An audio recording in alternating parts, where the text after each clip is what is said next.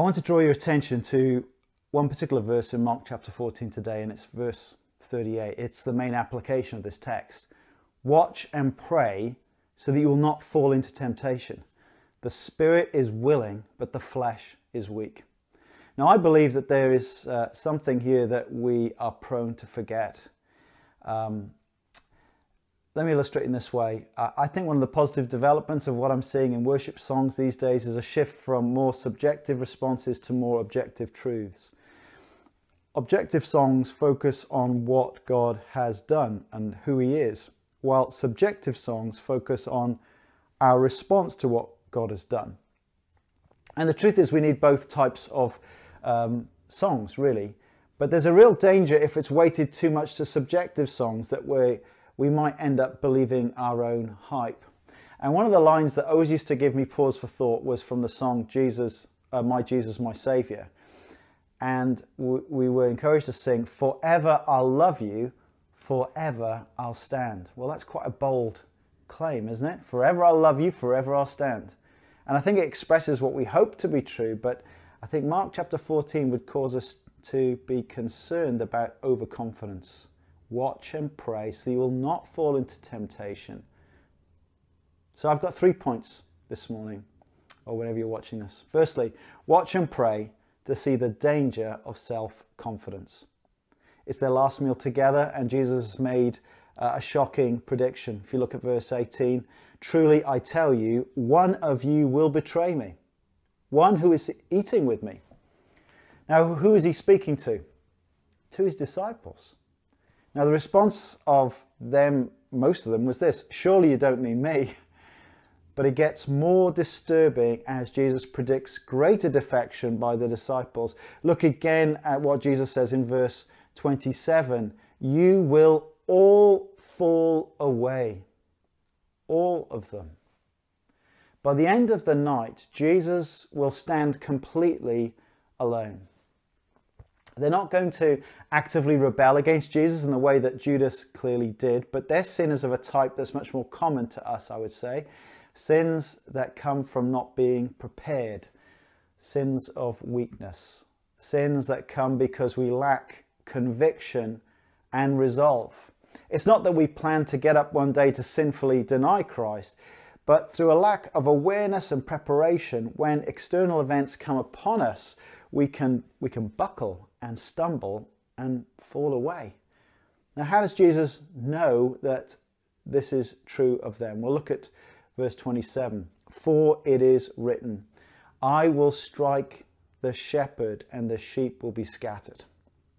He's quoting from Zechariah chapter 13, written over 400 years before. And if you read those closing chapters of Zechariah, we read some of it earlier in the service, you'll see that there are lots of key events that happen on that day. Back in Zechariah chapter 12, verse 12, it speaks of the Lord giving Jerusalem a cup to drink. Later in chapter 12, verse 10, the Lord says, "They will look on me, the one they have pierced, and they will mourn for him as one mourns for an only child." Chapter 13, verse 1, "On that day there shall be a fountain opened up for the house of David and the inhabitants of Jerusalem to cleanse them from sin and impurity." And in 13, verse 7, "A wake sword against my shepherd, against the man who is close to me, declares the Lord Almighty. Strike the shepherd, and the sheep will be scattered, and I will turn my hand against the little ones." Jesus was clearly meditating on that part of God's word as they walked that night up to the Mount of Olives. He was the shepherd who would be struck. They are the sheep that would be scattered. And who is doing the striking? Well, as we read Mark, it'll be the chief priests and the bloodthirsty mob and the Roman soldiers. But actually, as you look at the context of the words in Zechariah chapter 13, the incredible thing that Jesus understood was that behind all these human agents, the Lord Almighty would be the one who would strike him.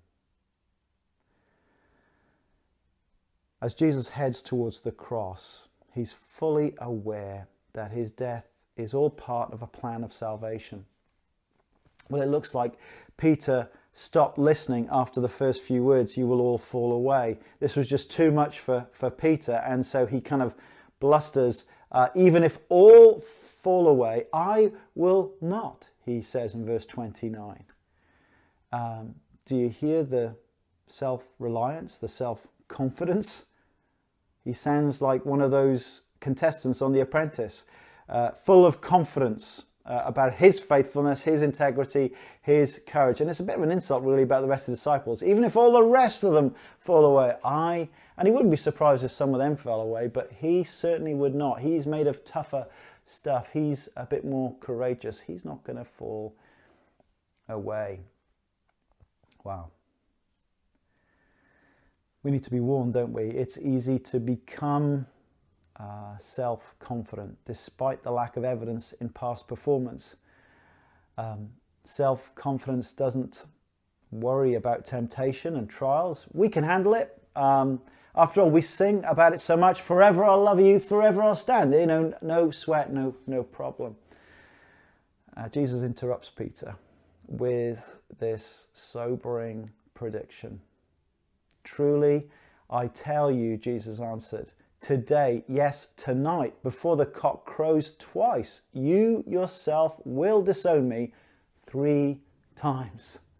For all the bravado, that very night after those bold words, he's going to blow it. Tonight, you will disown me 3 times, Peter. I mean, 3 times, that's not a momentary slip of weakness, is it? 3 times.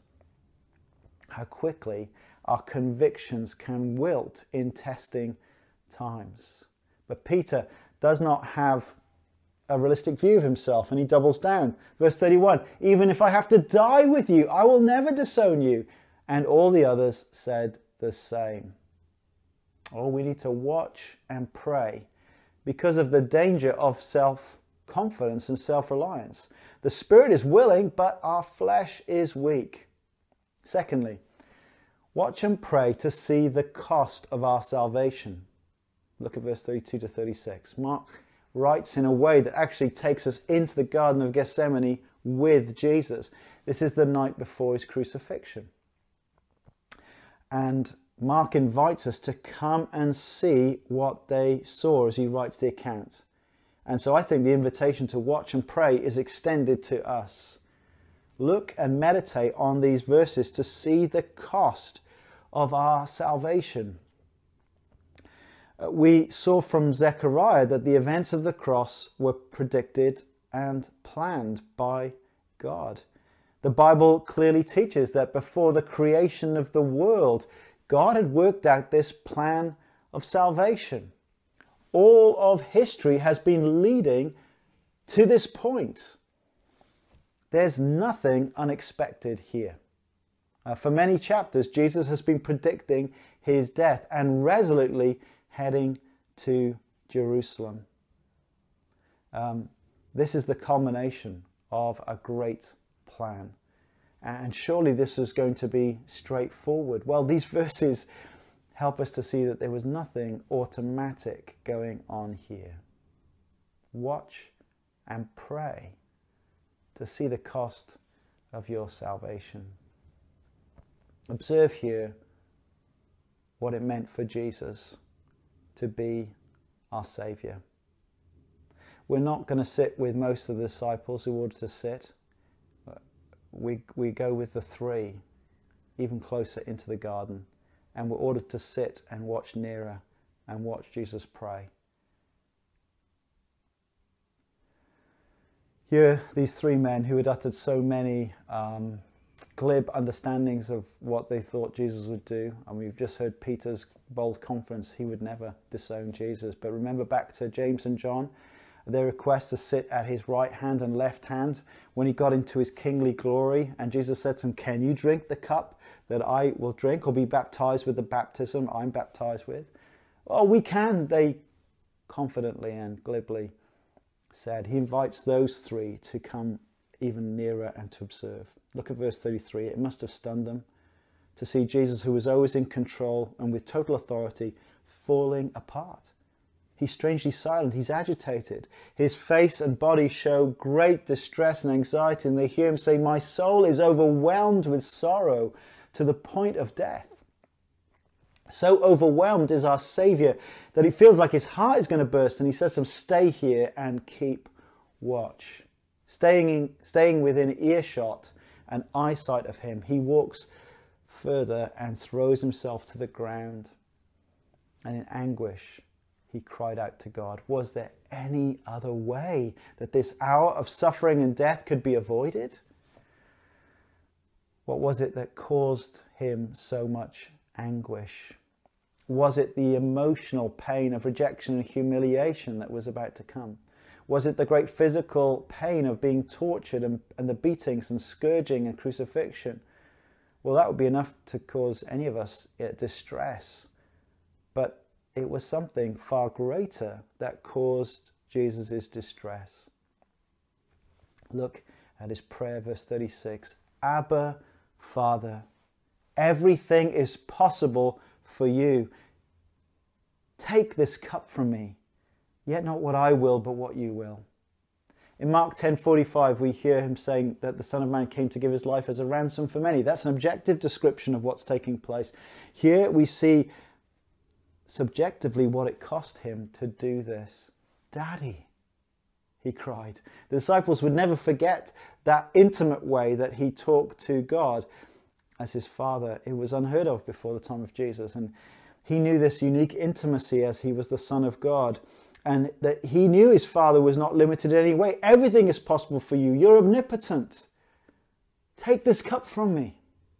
Now, what is this cup? It's symbolic language, isn't it?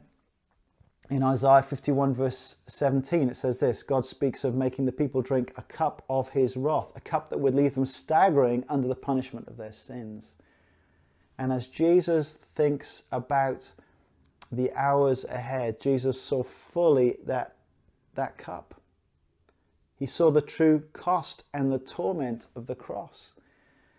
He would have to drink that cup of God's wrath, God's holy and just punishment of sin, the ugly sins of millions of lives that deserve punishment of hell, eternal separation from God. And the only way of salvation for sinners would be if he took the cup of God's wrath and drank it all down to its bitter dregs. And he staggered as he considered that cup and its full horror. Abba, Father, everything is possible for you. Take this cup from me. Gethsemane is the decisive moment in history where our salvation hangs in the balance. If Jesus' prayer had ended then our eternal destinies are on the line. His mind and his heart were reeling at the thought of all this, and he longed for another way. And then we hear the amazing words, "Yet not what I will, but what you will." Jesus volunteers to submit his will under his Father's and to obediently follow through with the costly plan of salvation. Notice, this is the reverse of Adam, of what he did in the garden.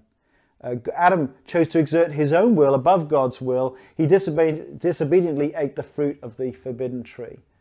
And the essence of sin is that we disobey God's will and act as if our own will and plan is superior to God himself. That's what sin is. And our salvation turns and hinges on the perfect obedience of Jesus, his sinless life willingly substituted in our place as he determines to be fully obedient here. Now, do you see how serious our sin is before God? Our culture does not get it. A long time ago, there was a great show called 24. Everyone used to watch it. Jack Bauer apparently was lying on his deathbed, a man who understood the importance of extreme violence to get things done, but he had a very guilty conscience because of it. And so he asks a Muslim imam to come and talk with him. And after a brief chat with the imam said to him, "Come, let us pray that we may learn to forgive ourselves." Well, that's what the culture thinks of sin, how guilt is to be dealt with.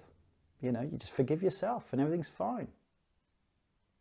How blasphemous and trivial is such a view of sin, to think it doesn't matter.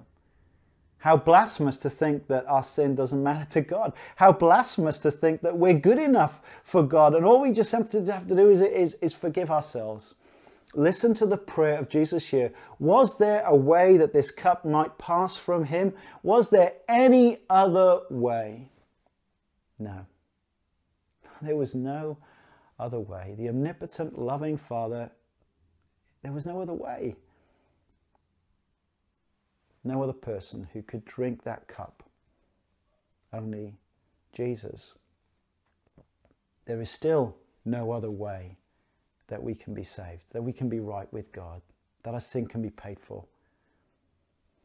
There's no other way that we can be forgiven and cleansed and saved. It is only by trusting this Jesus who died in our place on the cross. He is the only Saviour. And that is why we must proclaim Christ crucified as the only hope to a world that is heading towards that judgment day.